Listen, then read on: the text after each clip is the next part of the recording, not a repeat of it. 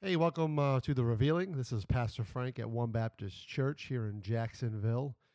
We hope everybody is staying safe and enjoying their time with family at home. We know we're living through a pretty rough time, but hopefully we can take this time and just be able to just reflect on some things and be able to remember that time with family is important.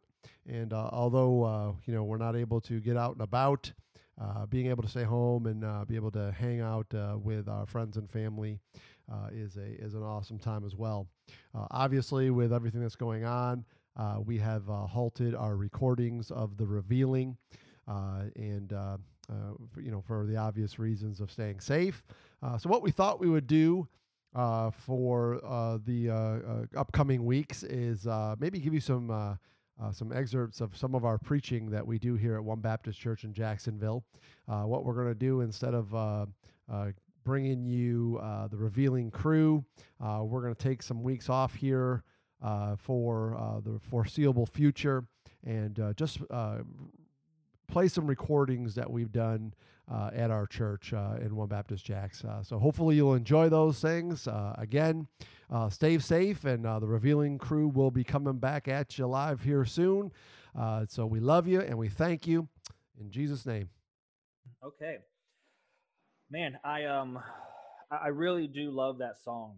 Um, just a prayer to the Lord to an offering of our hearts into His care, an offering, a plea really of our lives.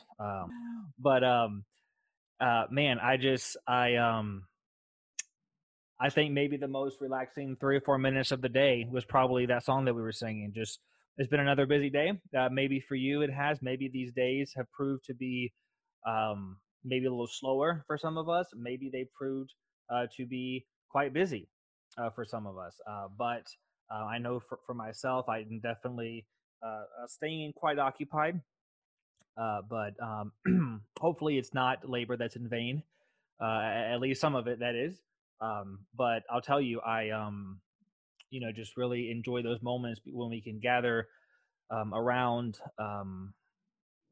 music before we gather around the Word, and just as we did tonight, hopefully, just ask Him to take our hearts. And I know a lot of us are trying to eat dinner while we are kind of hanging around here, but I do hope that we will make a very concerted effort to feast spiritually on His Word tonight.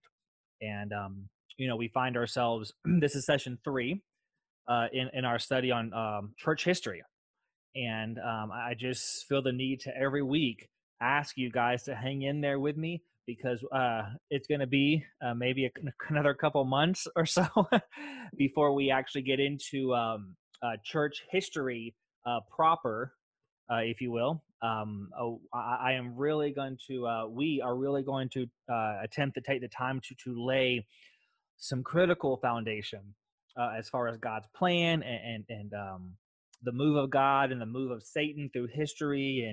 And this week and next week, guys, we're going to be talking about some things of the Bible and how the Bible has been attacked. We are actually going to fast forward through the book of Acts.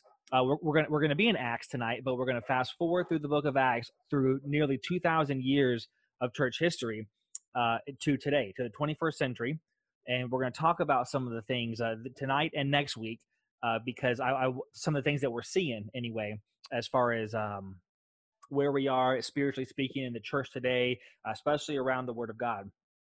And I want to do that because when we do walk through the passage of church history, when we do walk through those seven churches of Revelation 2 and 3, when we do walk through the last 2,000 years where the book of Acts leaves off, all the way to Revelation chapter 4 and verse 1, where the church is raptured out, pictured by John there in Revelation 4:1. I want us to have an understanding and a foundation of in the back of our minds and be able to identify the things that we're seeing and not see them for the first time. But I want us to build a filter, if you will, to be able to go into this prepared. So It's with that caveat that we will go ahead and jump into our study. If you're a note taker and or you're using the notes that I provided, then man, that's awesome. If not, that's equally awesome. You can take your own notes or just listen or interpretive dance or however you process information will be just fine.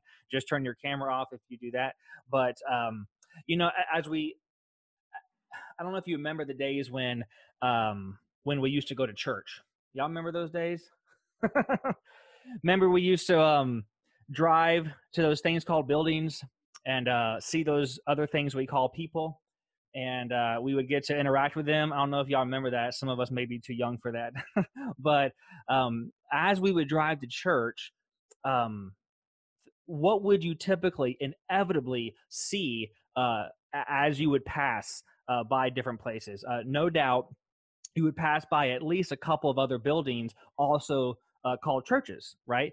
And if you go inside those churches and you ask the leadership, the pastors, the congregates, whatever, if you ask them what they believe about the Bible and what they believe about salvation and what they believe about baptism and what they believe about Jesus and what they believe about the end times, you're probably going to get as many different answers as you would the number of churches that you go into.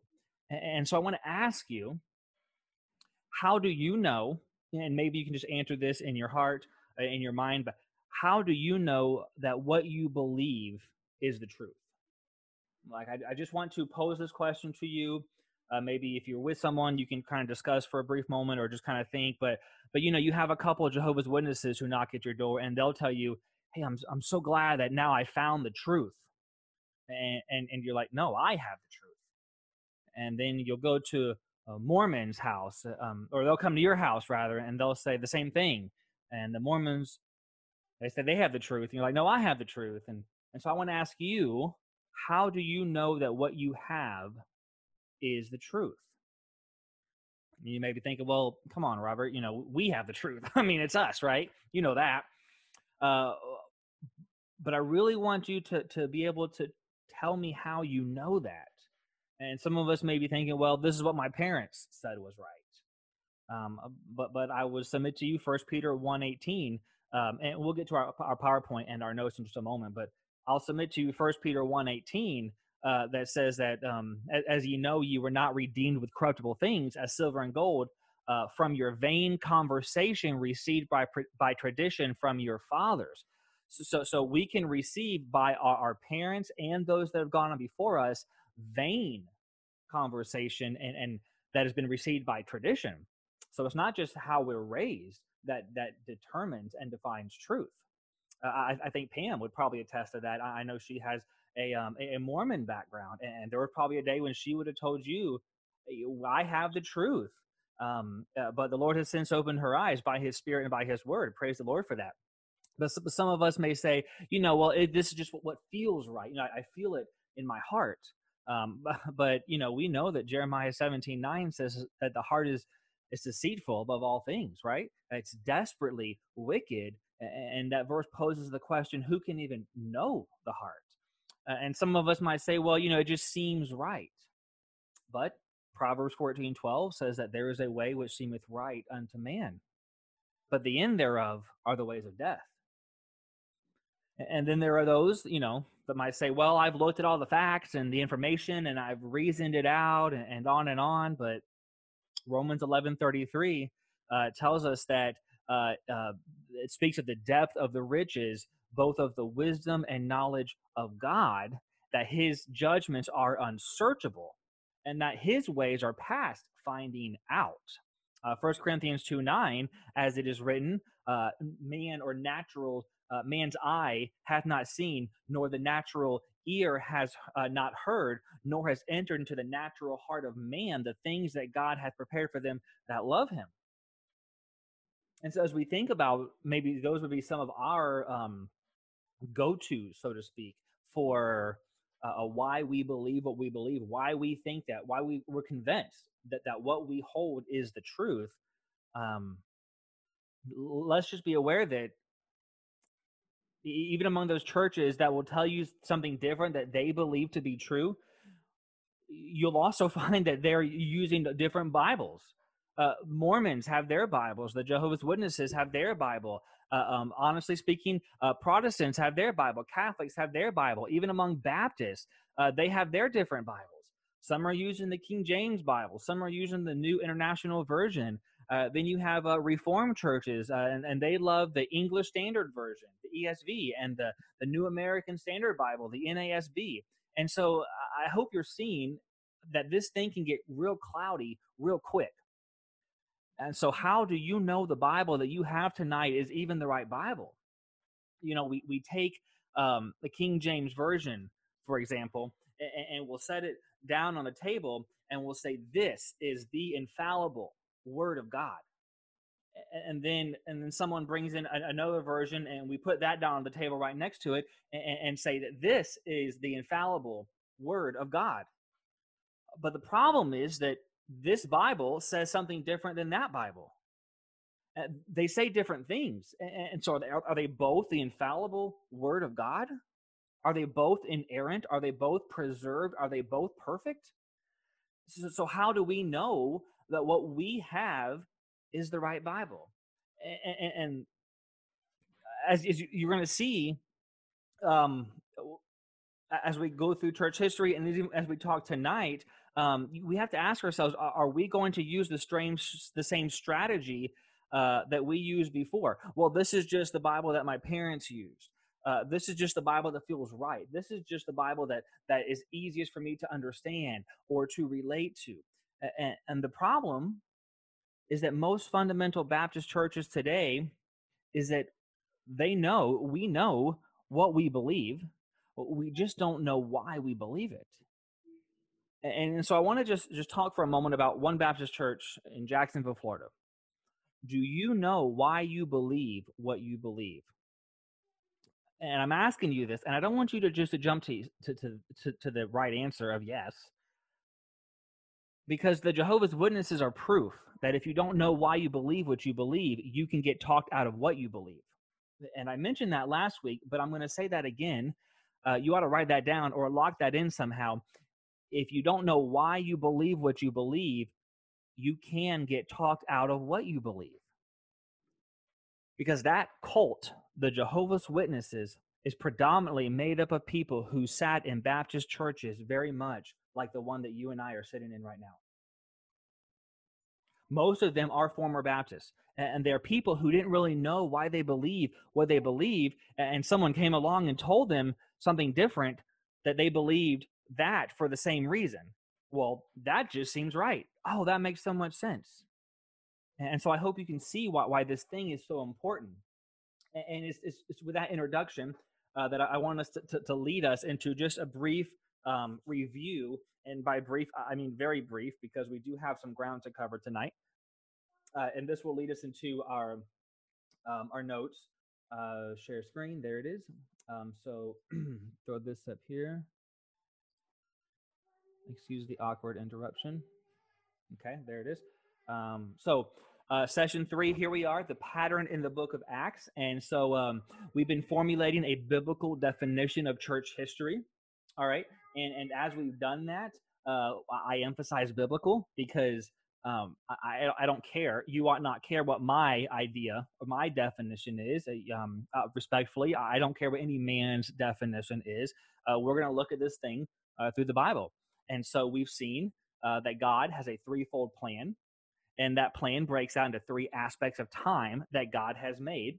And as you probably remember from covering this the last couple weeks in a row, that plan is a plan for the universe, which represents the future. It includes a plan for the earth, which represents history or the past. And of course, it is a plan for your life, which represents the present. So we have, again, God as a triune God, the Godhead, 3 in 1. Everything he does, everything in his physical creation bears witness of his Trinity. So does his plan. And so when we look at this biblical definition of church history, we have said that it is the movement of God through history to accomplish his threefold plan for the universe, the earth, and your life. And it is the movement of the devil through history to counterfeit, and confound God's threefold plan. And that's exactly what it is, friends. It is a big spiritual, cosmic chess match. We can actually see that chess game. I'll just use that term. We can see that chess game unfolding in one of the books of the Bible that records the history of the church. It just so happens to be the book that has led us on Sunday mornings to many of our other books of study, and that is none other than the book of Acts. And so what we're going to do is we're going to cruise through and just stop a few different places and see where every time that God is moving, and when God moves through the book of Acts, friends, it is an incredible move. I mean, what he is doing in the book of Acts is amazing. But every time a counter move of the devil follows. And so I wanted to show this to you. So let's begin to see how this pattern begins to develop. You see in Acts chapter 2 and verse 41, we see God moving. Verse 41 says, "Then they that gladly received his word were baptized, and the same day there were added unto them about 3,000 souls."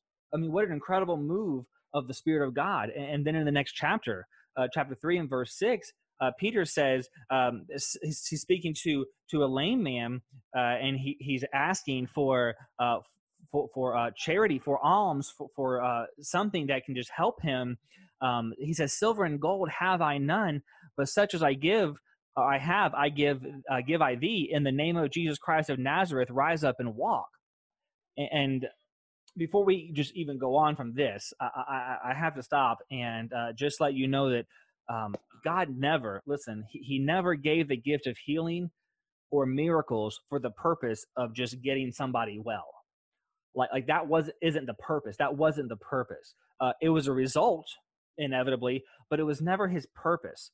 And I want to just take a quick detour to hold your place in Acts, or just bear with me and check out Hebrews. And I know I'm putting most, if not all, these verses up here, but I do hope you have your Bibles in front of you too. But check out Hebrews, because the Bible very clearly gives us the reason that those gifts of healing and miracles took place. And I think some of us may, or many of us may know what that is. Many of us may not.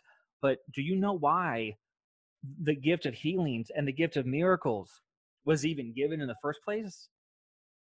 It was for the purpose of giving evidence that the people, the apostles, were from God, and that they were truly speaking for God. Hebrews chapter 2, verses 3 through 4. It says, "How shall we escape if we neglect so great salvation?" So the context here is a salvation context. And he says, "Which at the first began to be spoken by the Lord, and was confirmed unto us by them that heard him." Who is the them that heard him? That's the apostles. Now watch this in verse 4. "God also bearing them witness, both." How did he bear them witness? "With signs and wonders, and with diverse miracles and gifts of the Holy Ghost, according to his own will." Okay, and so there is a new covenant now, a New Testament, but the New Testament has not yet been penned, because the apostles hadn't written it yet, right? So when the book of Acts, the testator has died, Hebrews 9:27, there's a New Testament, if you will, but the New Testament, as we know it in writing, has not been penned. And so they're still preaching it. They're still living it. So God gives them, the apostles, the gift of miracles and healings, so that when they said, "Hey, this is what God says," the people would know that it was truly from God and that they were speaking for God. But the thing about sign gifts and miracles and gifts of healing is that they were temporary sign gifts. The Bible is very clear that it was for the purpose of convincing unbelieving Jews, friends, and that's why the gift wasn't necessary after 90 to 95 AD, because the New Testament was completed by then. And what you'll begin to see as you start studying church history is that after that time frame of 90 to 95 AD, you don't see those gifts in operation in the church anymore. because you don't need them anymore. Because now we have a full, final word from God.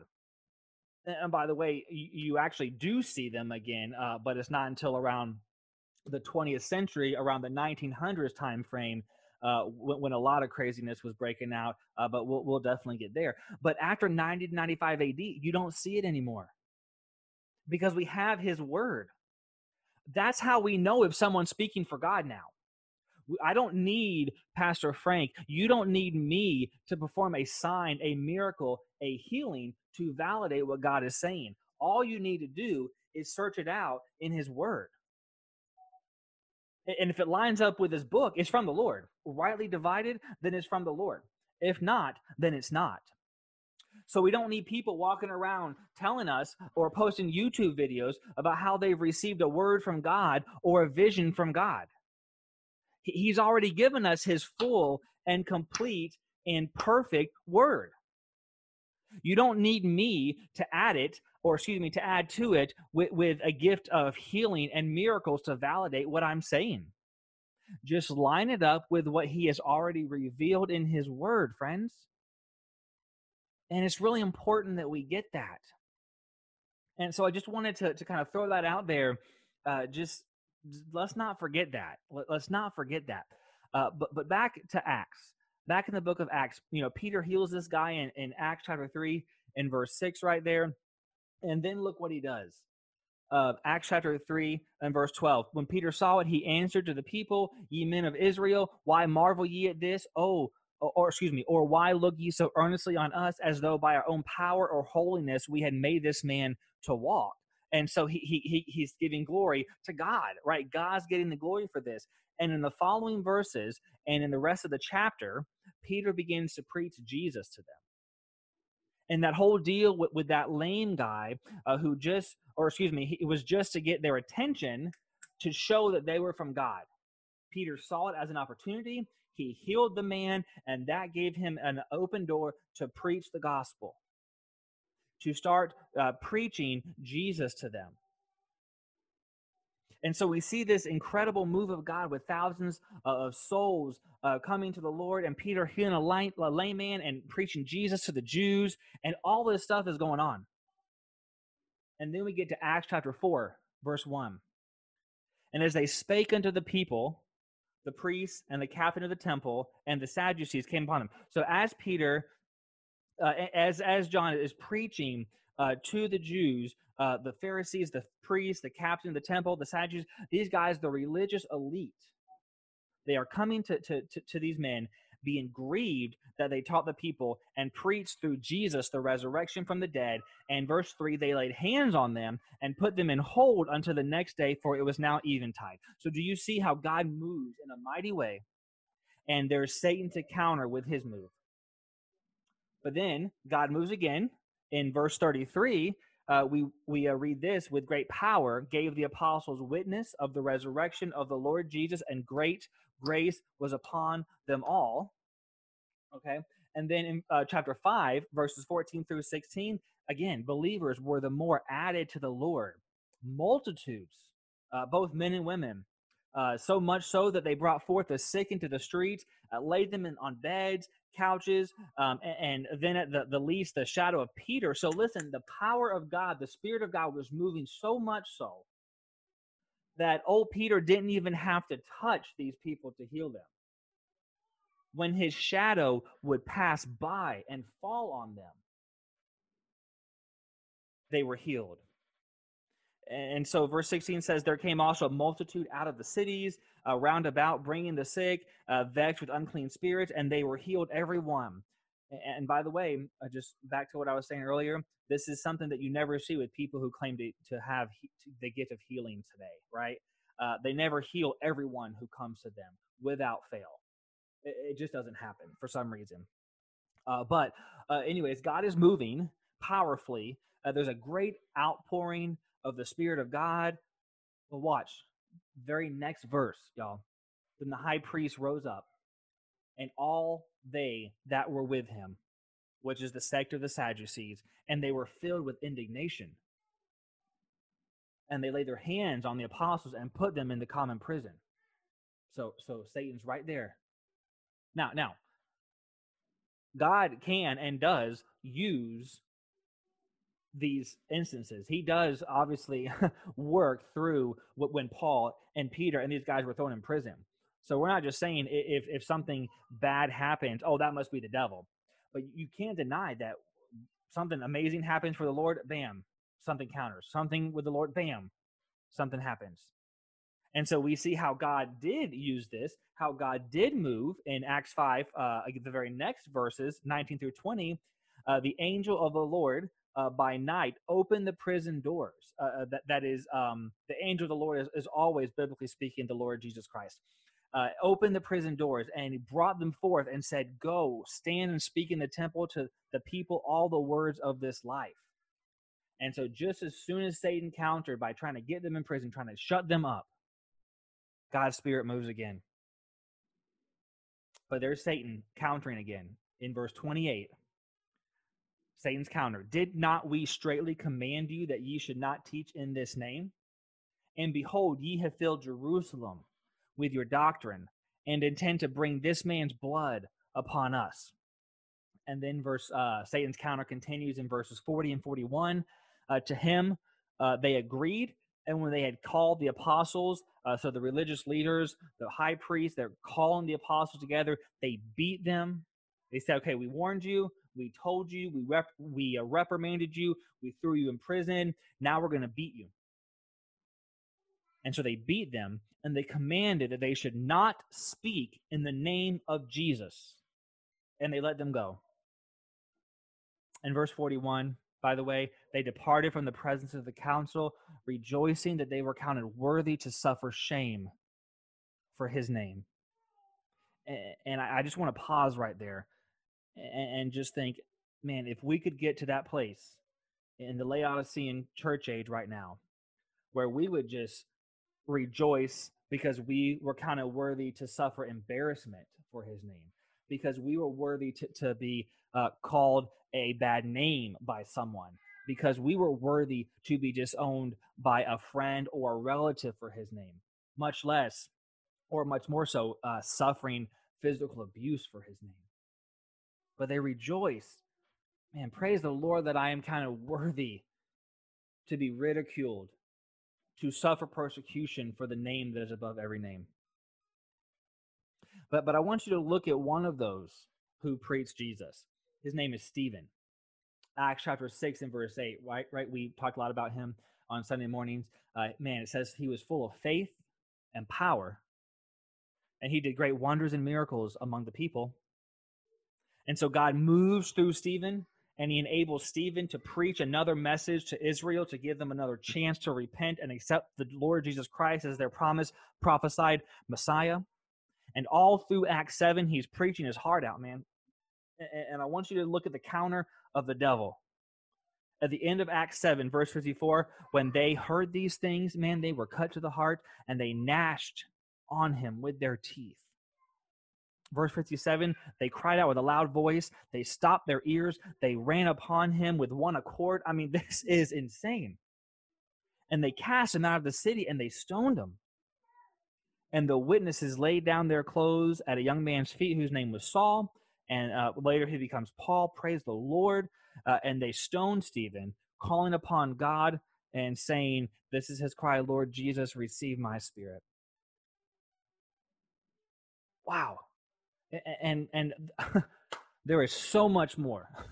This is just the tiny speck of the tip of the iceberg, right? But this is what history is all about. God moving one way to fulfill his plan, and Satan coming in against it in another direction to oppose that plan. I promise you're going to get tired of hearing me say that in the coming weeks. We cannot forget that. And what you'll see is that sometimes it's so obvious. It's like really obvious to see, like we saw in Acts. I think that's pretty obvious for us to see. But listen, sometimes it's not. It's not going to be obvious. And that's why we're building this foundation, because as we start going through church history, there are going to be some things that aren't so obvious unless we have this foundation. Because what you'll see in church history is that when the devil realized he couldn't destroy God's plan and he couldn't destroy God's people by coming against it and against them, he decided to join God's plan, so to speak. He decided to join God's people, if you will. And that's when it gets really foggy, and discernment is really needed, friends, because the devil is right in the thick of it. He's so subtle. He is so crafty.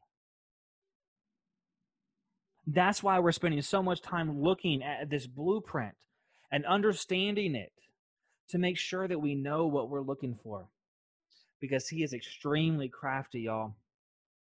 And before we even get officially to our church history and attempt to identify what is attributed to God and what is attributed to Satan, we're getting that down now as God reveals it in his word so that we can see it for ourselves and we're able to recognize it as we walk through the corridors of church history. We're learning the patterns of God and we're learning the patterns of the devil. Because Ecclesiastes chapter 3, verse 15, once again, that which hath been is now, and that which is to be hath already been. And friends, God requireth that which is past. And so we've got to have this pattern down pat, because that which happened in the book of Acts is happening again. Those moves of God, those counter moves of Satan, the same MO, the same strategy, it's happening today. And it's happening with Christians in the 21st century walking around unawares, completely, unfortunately, completely oblivious. And so I want us to keep in mind what we've learned about the initial encounter of Satan in the garden.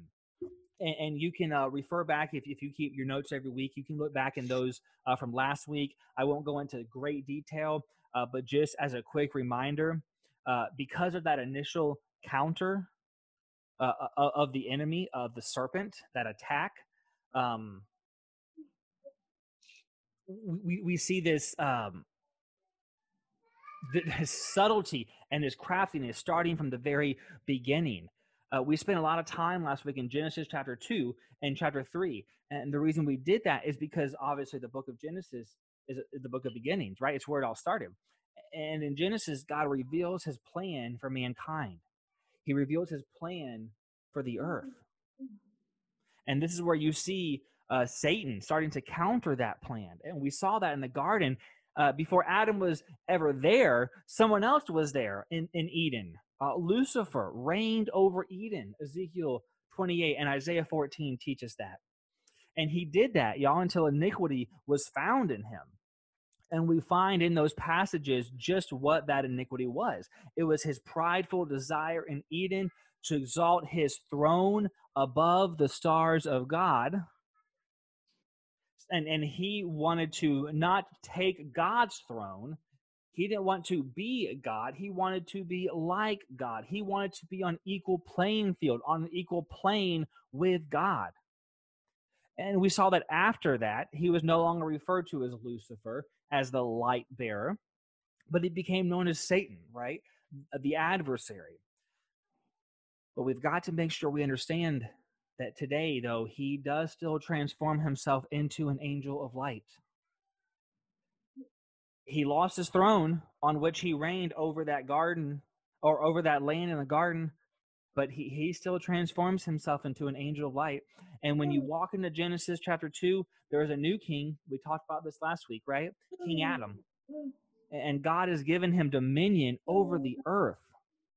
And God intends to basically pick up where Lucifer failed. He intends to execute his plan for the earth. And so in Genesis 3, somebody is coming back. The serpent is coming back to claim his territory, so to speak, and he's wanting that crown that Adam has that was once his. And here, he's there, Lucifer, the serpent, he's there because he wants to counter God's plan for Adam. And God had a plan for Adam, y'all, just like he does for you and just like he does for me. And I emphasize that because if Satan came against Adam and came against God's plan for Adam as a son of God, by the way, don't you dare think for half a second that he won't do the same to you and to me, that he won't come against us as sons of God who have a mission to reproduce other sons of God that will praise and worship God. And so that plan wasn't just for Adam, it was for the whole earth. In order to come against that plan, Satan knew he couldn't just go and start trashing God, right? He couldn't just go and start throwing God's words out completely. There was a very subtle way that he got them to do that. He got them to simply deny the word of God, not to just hey God's bad, or hey let's go run out and do all these things, because God already told them in Genesis 2:16. He commanded the man, saying, "Of every tree of the garden thou mayest freely eat, but the tree of the knowledge of good and evil, thou shalt not eat of it. From the day that thou eatest thereof, thou shalt surely die." And so God was very clear, right? God gave his word to Adam, and Satan knows that if Adam obeys God's word, that God will accomplish his plan through Adam and through the earth. So Satan is dead set on doing whatever he can to counterfeit, and confound that plan. So he begins to manipulate a plan of his own to deny God's word. It's not just to throw it out altogether. So he knows it won't be easy because, man, Adam and Eve, they love God, right? They fellowship with the Lord. And Satan has heard that in the cool of the evening, when they communed with God, he knows that they love God. And so he can't just tell them to forget about God and follow evil and do unrighteousness and let's all just disobey God and have a big party about it. He's not going to get them that way. He needs to deliver in a different package, right? So what does he do? He questions the word of God. We talked about this last week, Genesis 3:1. He says, "Yea, hath God said, ye shall not eat of every tree of the garden?" And so he says, are you sure you've got the word of God? And then what he does is he changes the word of God. Genesis 3:4, the serpent said to the woman, "Ye shall not surely die." So he completely changed the word of God, though he's still calling it the word of God, mind you. And finally, he reinterprets the word of God. And we unpacked all this last week. Genesis 3:5, "For God doth know that in the day ye eat thereof, then your eyes shall be opened, and you shall be as gods, knowing good and evil." And what he's saying is, Eve, this won't separate you from God. This will make you closer to him. He's reinterpreting what God said and what God meant. And you know how he's doing this? It's all under the guise of religion.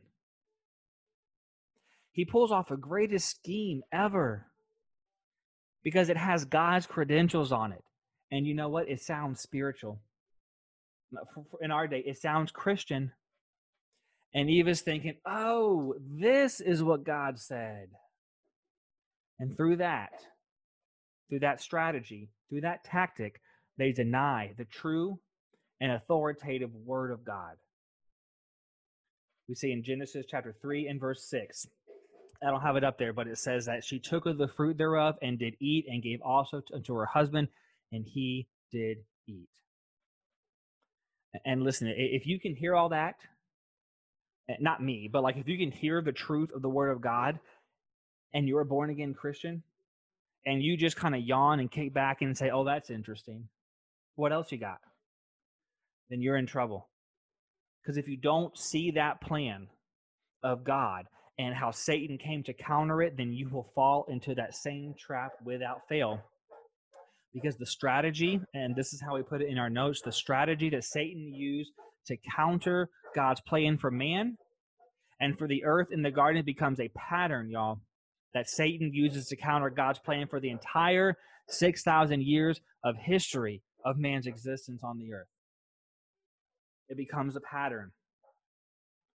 And the strategy that Satan used to counter God's plan for the entire 6,000 years of man's existence has been to question, change, and reinterpret the word of God. To question, to change, and to reinterpret it. And he is most successful pulling that off under the guise of religion. And so I don't want you to just take my word for that. I want to show it to you in the Bible. So don't get bored. Get discerning. Okay, watch. Ask God to open your eyes right now. Okay, look at a couple Old Testament examples with me. Deuteronomy chapter 13 says, verse 1, if there arise among you a prophet. Okay, so a prophet is one who will stand up and say, thus saith the Lord. Okay, and you'll see that all through the Old Testament, that prophet would proceed to proclaim God's word, not man's word, God's word. Okay, so he says, God says to Israel, if there arise among you a prophet or a dreamer of dreams, watch this, hello, and giveth thee a sign or a wonder, and the sign or the wonder come to pass, whereof he spake unto thee, saying, let us go after other gods, which thou hast not known, and let us serve them. Thou shalt not hearken unto his word, unto the words of that prophet, or that dreamer of dreams. For the Lord your God proveth you, to know whether ye love the Lord your God with all your heart and with all your soul. And so God is telling Israel, listen, you need to be real discerning. It doesn't matter how right the guy sounds. It doesn't matter how much of the power of God there appears to be on his life. Remember, friends, the strategy of the devil is not to be a voice against God. We unpacked that, I think, at the end of our session last week. The strategy of the devil is not to be a voice against God. It's to be a voice for God. And that package comes in the form of God doth know, etc., etc. This is what God really means. Here's what it really says. Look at Jeremiah chapter 23, verse 30. God says, therefore, behold, I am against the prophets, saith the Lord. Watch this. That steal my words, every one from his neighbor. He says it again. Behold, I am against the prophets, saith the Lord. So the prophets, those that stand up and say, thus saith the Lord, I'm against them that prophesy false dreams, saith the Lord, and do tell them and cause my people to err by their lies and by their lightness. Watch, he says, I did not send them. Yet I sent them not, nor commanded them. Therefore they shall not profit this people at all, saith the Lord. And so what God is saying is there are people who are claiming to be speaking my words, but they aren't my words. It's a lie. And God says, I am against it. He hates it. And he hates it because it causes his people to get sucked into it, and it causes them to err. And then we roll into the New Testament. And I want you to bear in mind that the things that we're about to see, they were written before the New Testament was even fully penned. Okay, the Old Testament was written, right? All that stuff in the New Testament that says the scripture saith, that's referring to the Old Testament. It's been written, or as it is written, that's the Old Testament. But the stuff in the New Testament that we're about to see is happening before even the closed canon of Scripture. And that should tell us something. It should show us that Satan is already attacking the Word of God before it is in its final form. He's already attacking it. So let's take a look at some of these churches here. The church at Corinth. Look what he says here. And so I put the verses there and underline the word that I think goes in your blanks there. He says that there are many which corrupt the word of God. We are not as many which corrupt the word of God. 2 Corinthians chapter 4 and verse 2, he says that there are those that handle the word of God deceitfully. Listen, it's the word of God that they're handling. It's the Bible. It's not some occultic or demonic or Luciferian text or ideology or some other religion way out there. It's the Bible. It's the word of God that is being corrupted already in the first century. Already. It is the word of God that is in 2 Corinthians 4:2 already being handled deceitfully before it's even fully penned in its closed canon form. 2 Corinthians 11:13 speak of false prophets and deceitful workers. watch this, transforming themselves into the apostles of Christ. They say they're apostles. They seem to have those signs and wonders, though they are really signs and lying wonders. But they claim to be apostles, but they are false apostles. They are deceitful workers. That's interesting that God labels false apostles. If there were false apostles in the first century, I guarantee you there are false apostles today. But the church of Galatia, look what he says here in Galatians 1, 6 and 7. I marvel that you are so soon removed from him that called you into the grace of Christ unto another gospel, which is not another, right? There's one biblical gospel, right there, 1 Corinthians 15, 3 and 4, that Christ died for our sins according to the scriptures, that he was buried, and that he rose again the third day according to the scriptures, right? But there are those that pervert the gospel of Christ and are calling it another gospel. And that is happening, again, if that was happening in the first century, you know this, it is happening all over the place. Where another gospel, a perversion of the gospel of Christ. It's labeled the gospel of Christ, but it's not biblical. It's another gospel. The church at Ephesus, in Acts chapter 20, I love, we just talked about this on Sunday, Acts chapter 20, verses 29 through 30. For I know this, he says. Not I think, not I wonder, not I speculate, not I assume.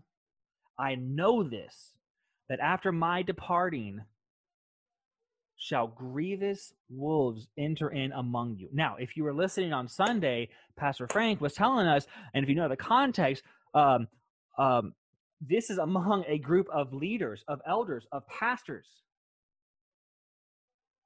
And he says, from among you shall grievous wolves come about. Wow. Not sparing the flock. Again, he reiterates this, also of your own selves. Not the people way out there who are worshiping totem poles.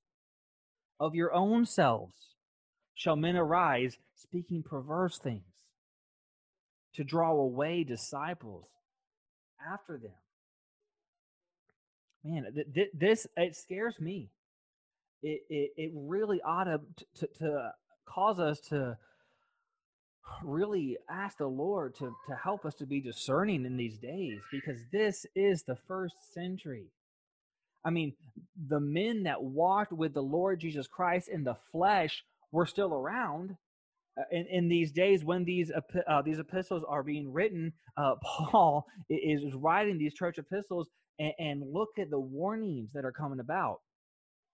And these warnings weren't just for later on. He said, I know of you right here under the sound of my voice shall perverse things come. Wow. The church at Philippi, Philippians chapter 1 and verse 18, he talks about Christ being preached in pretense, wrongly preached, wrongly divided, out of context, in error, falsely. Philippians 3:2, he says, beware of dogs. And I hope you're not scared of German shepherds or poodles or whatever, because he's not telling you to be scared of dogs, but he's calling evil workers dogs. Beware of those evil workers, y'all. Philippians chapter 3 and verse 18, he calls them the enemies of the cross of Christ. Those that are preaching Christ in pretense, that are preaching another gospel, that are distorting the word of God, he's calling them the enemies of the cross of Christ. Yet they're proclaiming with their mouth Christ. It is such a serious charge. The church at Colossae, or Colossae, whichever variation that you like to go with, in chapter 2 and verse 4, he warns them lest any man should beguile you with enticing words. And I want you to maybe circle that word man. We got to watch out for men that will beguile us with enticing words. Listen, You have two pastors that are men. And I think you know that it would never be our heart to beguile you with enticing words, but you have to be discerning. I don't care who is speaking. I will put myself in the very front of that line. You have to be discerning. And not just you have to know a bunch of stuff, you have to go back to the Word of God. And that's why we use so much scripture in this church. But let's go on. The church at Thessalonica, I think that's the last one there. I want you to notice, first of all, how they received. This is important. I want you to notice how they received the brethren, how they received instruction from Paul and Silas and Timothy. In chapter 2 and verse 13 of 1 Thessalonians, he says, "For this cause also thank we God without ceasing, because when ye received the word of God, which ye heard of us, ye received it not as the word of men." Excuse me. "You received it not as the word of men, but as it is in truth the word of God, which effectually worketh also in you that believe." Okay, so grab that. That's Paul's first epistle, first letter to the Thessalonians. And so Satan gets wind of that, and he thinks, so that's how they're receiving the words that come from Paul and Silas and Timothy. Whatever these guys are saying, these people are receiving it as the word of God. Okay, interesting. So he kind of gets out his iPad and makes a little note of that, or his BlackBerry, or whatever he's using. And look what Paul has to write back to them in his next letter.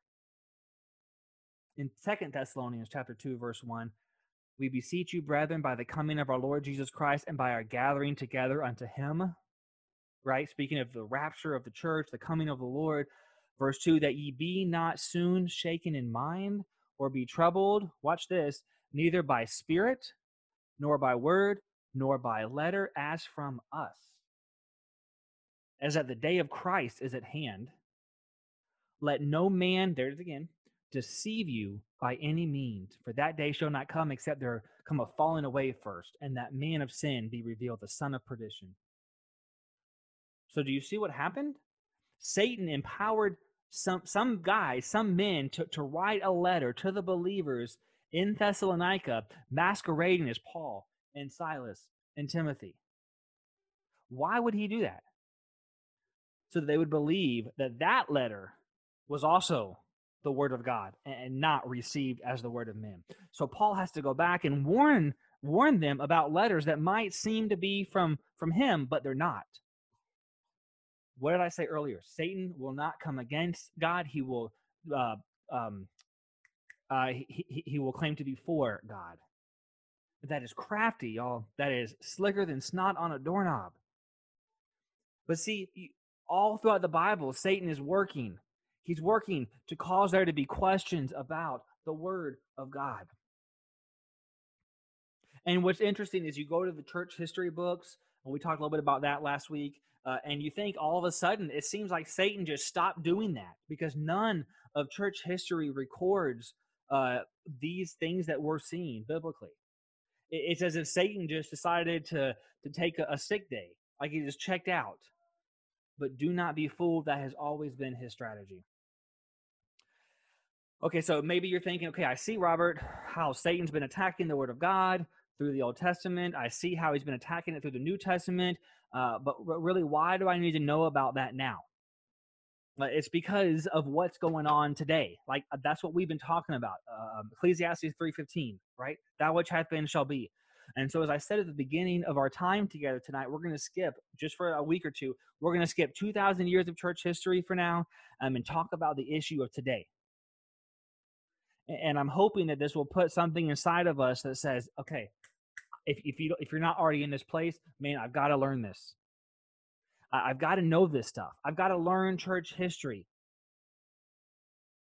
because I've got to be able to know how to answer this stuff. Those questions you asked me, Robert, at the beginning about why I believe what I believe, and why every place down Southside Boulevard and Beach Boulevard and Atlantic Boulevard and 295, and why all these places that call themselves churches, why they all believe different things about Jesus and the Bible and the end times and salvation and baptism. Like, I want to be able to answer that. So if that's you, man, then hang in there, because we're answering those. And if you're not there, I hope that you get there, because if you don't have a desire for that, then you will fall, if not already fallen, for the traps of the enemy. So I want to talk about the example of today. This issue has crept in so subtly that Christians in the 21st century do not see it as an attack from the enemy. Okay, what I'm about to talk about, and next week what we're going to cover, wherever you stand on this issue, I know we've had people who have joined us who don't even live in the state, and I'm so grateful for that. And we have a lot of our home family, our church family here, and so we may have different people who have different thoughts or ideas or understandings of these things.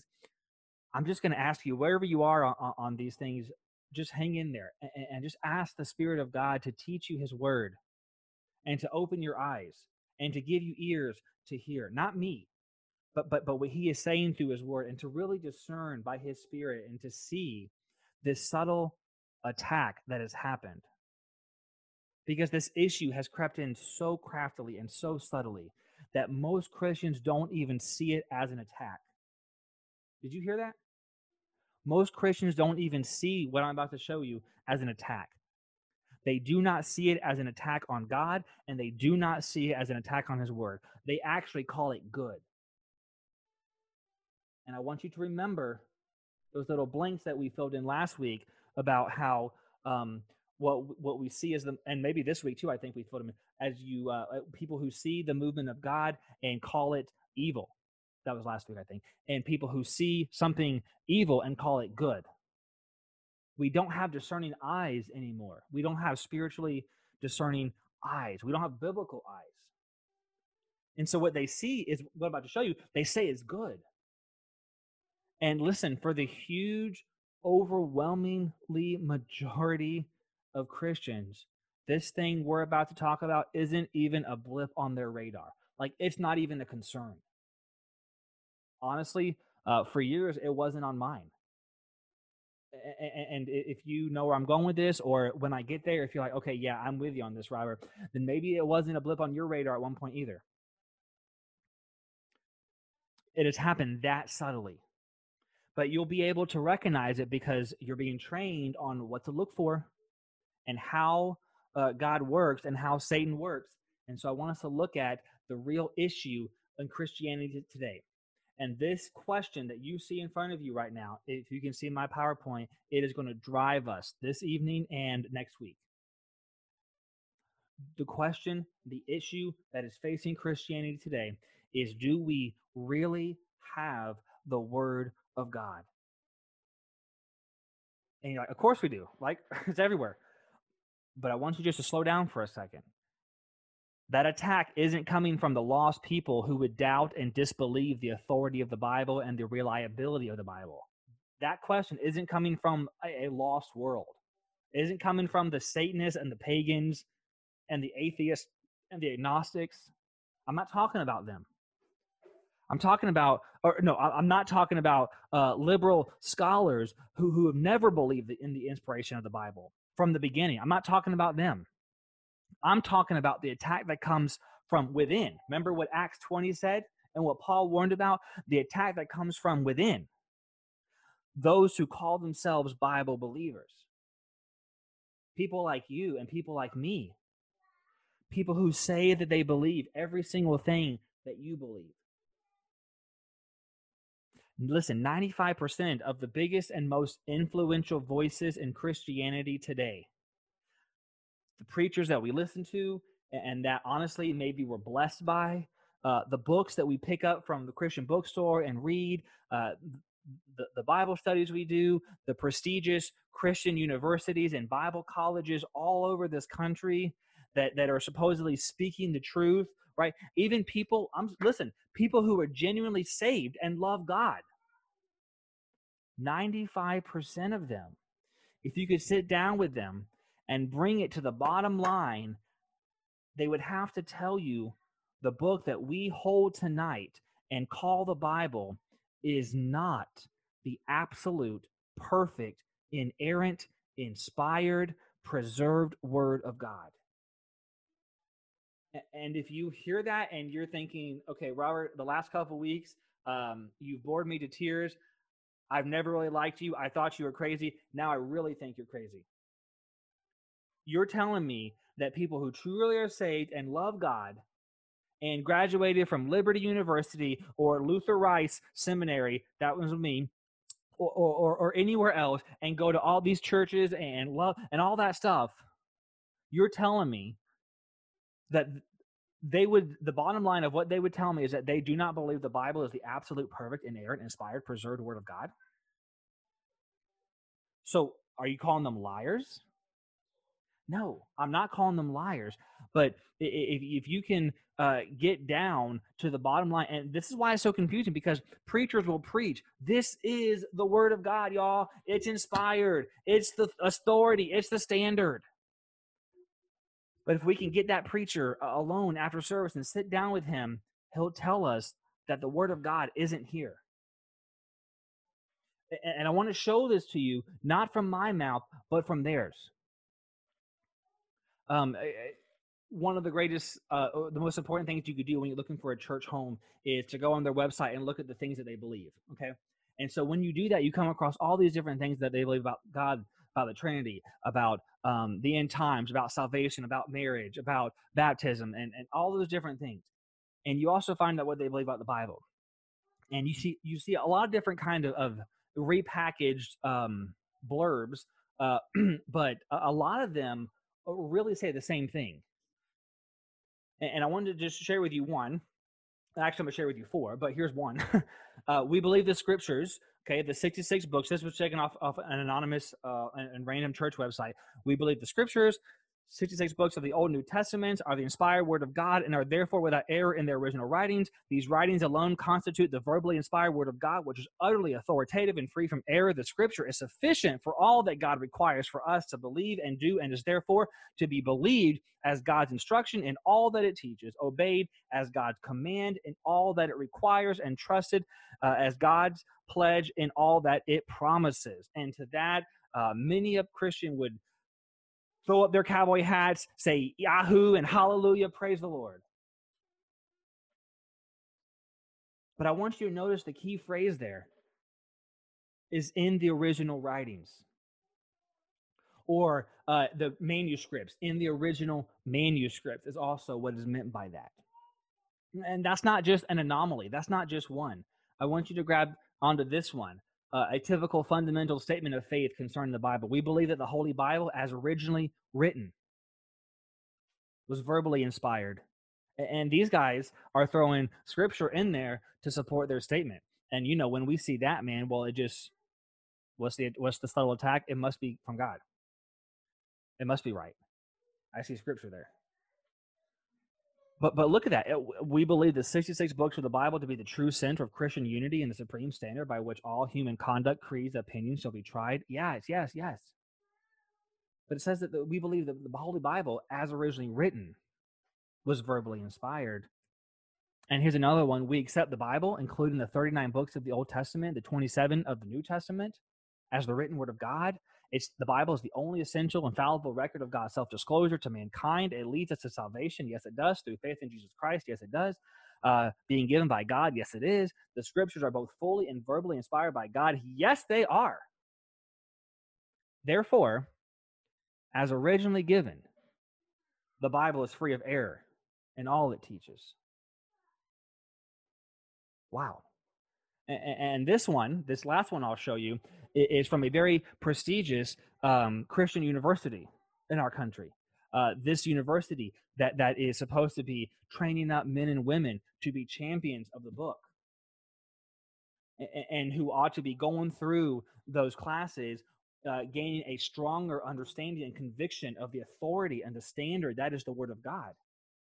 But they too will tell you that they affirm the Bible, both Old and New Testaments, though written by man, supernaturally inspired by God, so that all its words are the written true revelation of God. And it is inerrant. It's authoritative. And it's authoritative in all matters. But it's in the originals that it's inerrant and authoritative in all matters. And so when we look at these statements of faith, what do they mean? They mean that all those guys that were used to write the Bible, Moses, Joshua, Daniel, David, Isaiah, Peter, Paul, John, those words were not man's words. They were the words of God. And yeah, I don't think we would disagree with that.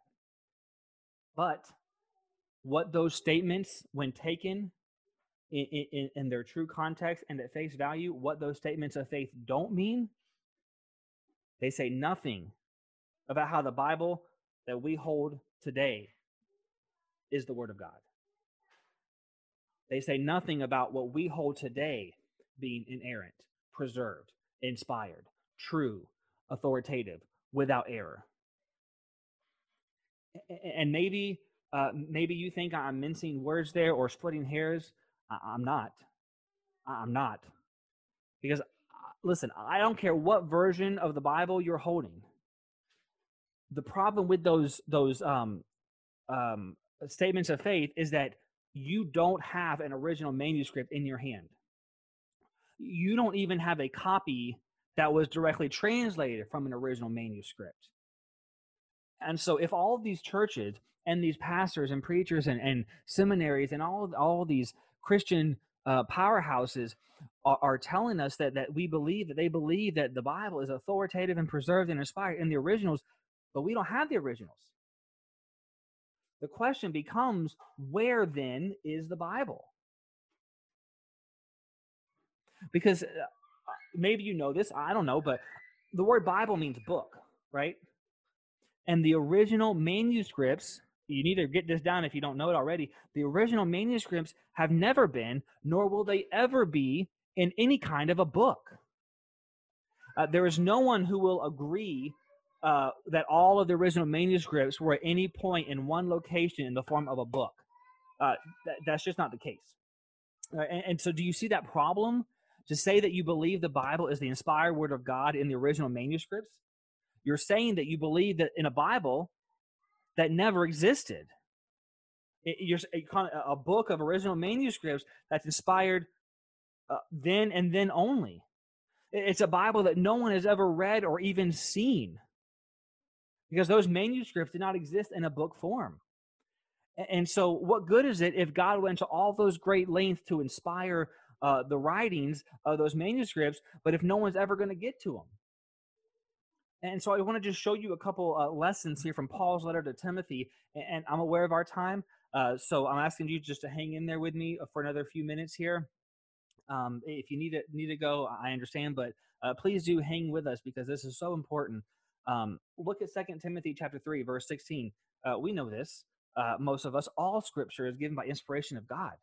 It's profitable for doctrine, for reproof, for correction, for instruction in righteousness, so the man of God may be perfect, thoroughly furnished unto all good works. And this is the passage that we'll use as pastors and churches and Bible believers. We'll beat that drum. We'll sound out 2 Timothy chapter 3, verses 16 and 17, that we believe God has given us his word and inspired his word. And we'll shout and holler, amen. And then we'll add in the original writings, in the original manuscripts. Well, I want to show you, if you go back, I don't have it here, but if you look back in chapter 3, 2 Timothy 3, verse 15, most of us don't ever go back and read that. Paul says to Timothy, and that from a child thou hast known the holy scriptures. That's an important phrase. From a child, Timothy, you've known the holy scriptures, which are able to make thee wise unto salvation through faith which is in Christ Jesus. Now, the same scriptures that he's talking about in verse 16 have to be the same scriptures he's talking about in verse 16. So if you make the scriptures in verse 16 only the original manuscripts, that would mean that back when Moses and David and Isaiah and Obadiah and Nahum and all those other guys wrote the original manuscripts, they had to hightail it over to Timothy's house and deliver those things to him several thousand years in advance. If these scriptures that are given by inspiration of God are only the original manuscripts, because it's these same scriptures that Timothy knew from a child. Listen, Timothy never saw an original manuscript in his life. Yet Paul calls what Timothy had Scripture. In fact, he calls it Holy Scripture. And the issue here is if the Bible is only inspired in the originals, then and no one has any, then we've got a problem. The other questions that arise because of what God said about his word. Psalm 12, 6 through 7. Listen, the words of the Lord are pure words. And just stop for a second. You were told that what you hold in your hand is a translation. And that's true. You have an English translation of the Bible. And what any of the original manuscript people will tell you is that you have a message from God. You have his thoughts. You have his ideas, his precepts, those things that are necessary for salvation, for growth. But you only have a translation. And when you translate from the original languages of Greek and Hebrew into another language, you lose some stuff, right? You can't have a word for word translation. So they'll tell you that you don't have the inspired words of God. You just have a translation, which that's true. You do have a translation. That's true. Things do get lost from language to language because there are some words that do not translate directly. We'll talk more about that next week. But listen, you have a translation. So they'll say, you've got the word of God, yes, but you don't have the actual words of God. That's what we're told in the church collectively today, right? But keep reading Psalm 12, 6 and 7. The Lord's of the word are pure words, as silver tried in a furnace of earth, purified 7 times. Thou shalt keep them, O Lord, and thou shalt preserve them from this generation forever. The them is his words.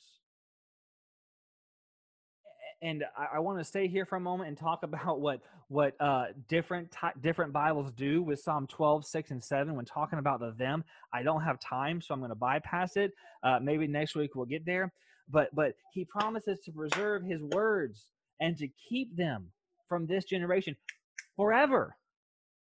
Forever. Matthew 24:35, heaven and earth, Jesus says, shall pass away, but my words, plural, shall not pass away. And so the question is, do we have his words or have they passed away? Based on the above verses, it's in your notes this way, the words of God have to be somewhere. He promised it.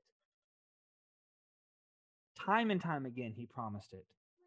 So can we at least agree that his words have to be somewhere based on the authority of what the Lord said? Now, they may or may not be in the Bible you're holding tonight. I'm not saying that. We haven't gotten there yet. But they are somewhere. And today, they're somewhere. So the question obviously becomes, where are they? And we're not going to go there tonight. Don't worry. We're going to close this out. But we're going to take this question and we're going to run with it next week because most professors, most teachers, pastors, churches, universities will come along and say, well, maybe a better way to say it is he preserved his word in the original languages. Well, the problem, as we said, with that is that there are over 7. Okay, so the original languages still exist, right? The original manuscripts, they don't. But well, maybe a better way is that it's in the original language that he's preserved that word. Okay, so let's run with that for a second. The problem with that is that there are over 7 billion people on the planet today. Maybe it's closer to 8 now. I could be out of touch with that. It's probably closer to 8. How many of those people do you think have a working knowledge of Greek and Hebrew? I would submit extremely minuscule at best. So are we to believe that only that extremely small fraction of people have the inspired and preserved words of God? Are we to think that that is how God would choose to keep and to preserve his word? I shared with you earlier, 1 Thessalonians 2:13. I'm going to bring it to a close, come full circle with it here. Remember how the Thessalonians received the words that came through Paul and through Silas and through Timothy. They received it as the word of God, not as the word of men. And 1 Thessalonians 2:13 gets to the heart of the issue. And this is the issue, friends. Is the Bible we have the word of men, Or is it the word and the words of God? Now, I'm convinced with everything in me, and I would die on this hill 1,000 times that they are the words of God. But that won't do you a bit of good unless you know why you believe that. You've got to know that. And until you are convinced of that and know why you believe it, it won't do anyone a bit of good. And so based on 1 Thessalonians 2:13, the way, this is crazy, the way the word of God effectually works in me, look at the last part of that verse. The way the word of God effectually works in me is when I accept it as the word of God and not as the word of men. So this is no small issue. No small issue.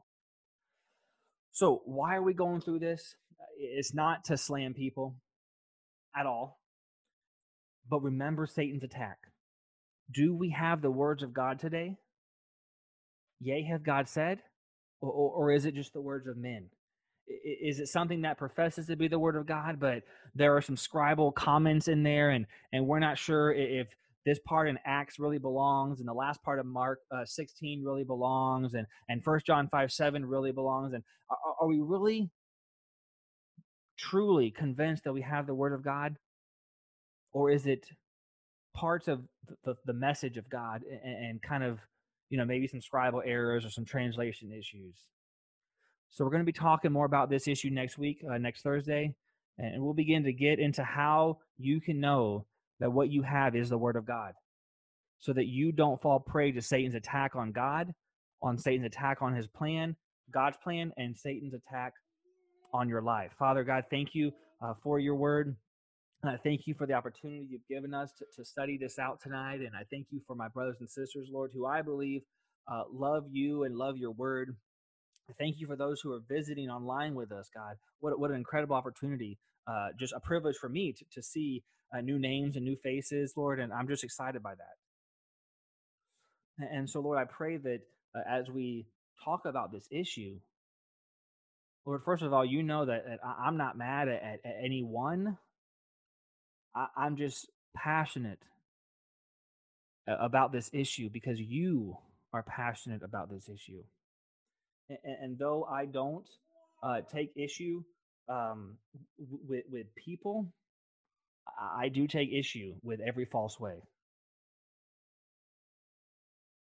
So Lord, I pray that we can agree on that, and that as we move forward in this study and we continue to lay this foundation of church history, Lord, that we would not listen to man's words, that we would not listen to something that is called religion or has your name on it without going back to your word and checking it as the authority and the standard. So, Lord, would you lead us this week and into our study next week by your grace and by your mercy? Give us understanding of these things. Give us compassion. Give us humility, Lord, to submit to you and to your word, whatever we find out. Let God be true and every man a liar. In Jesus' name we praise you and we pray. Amen.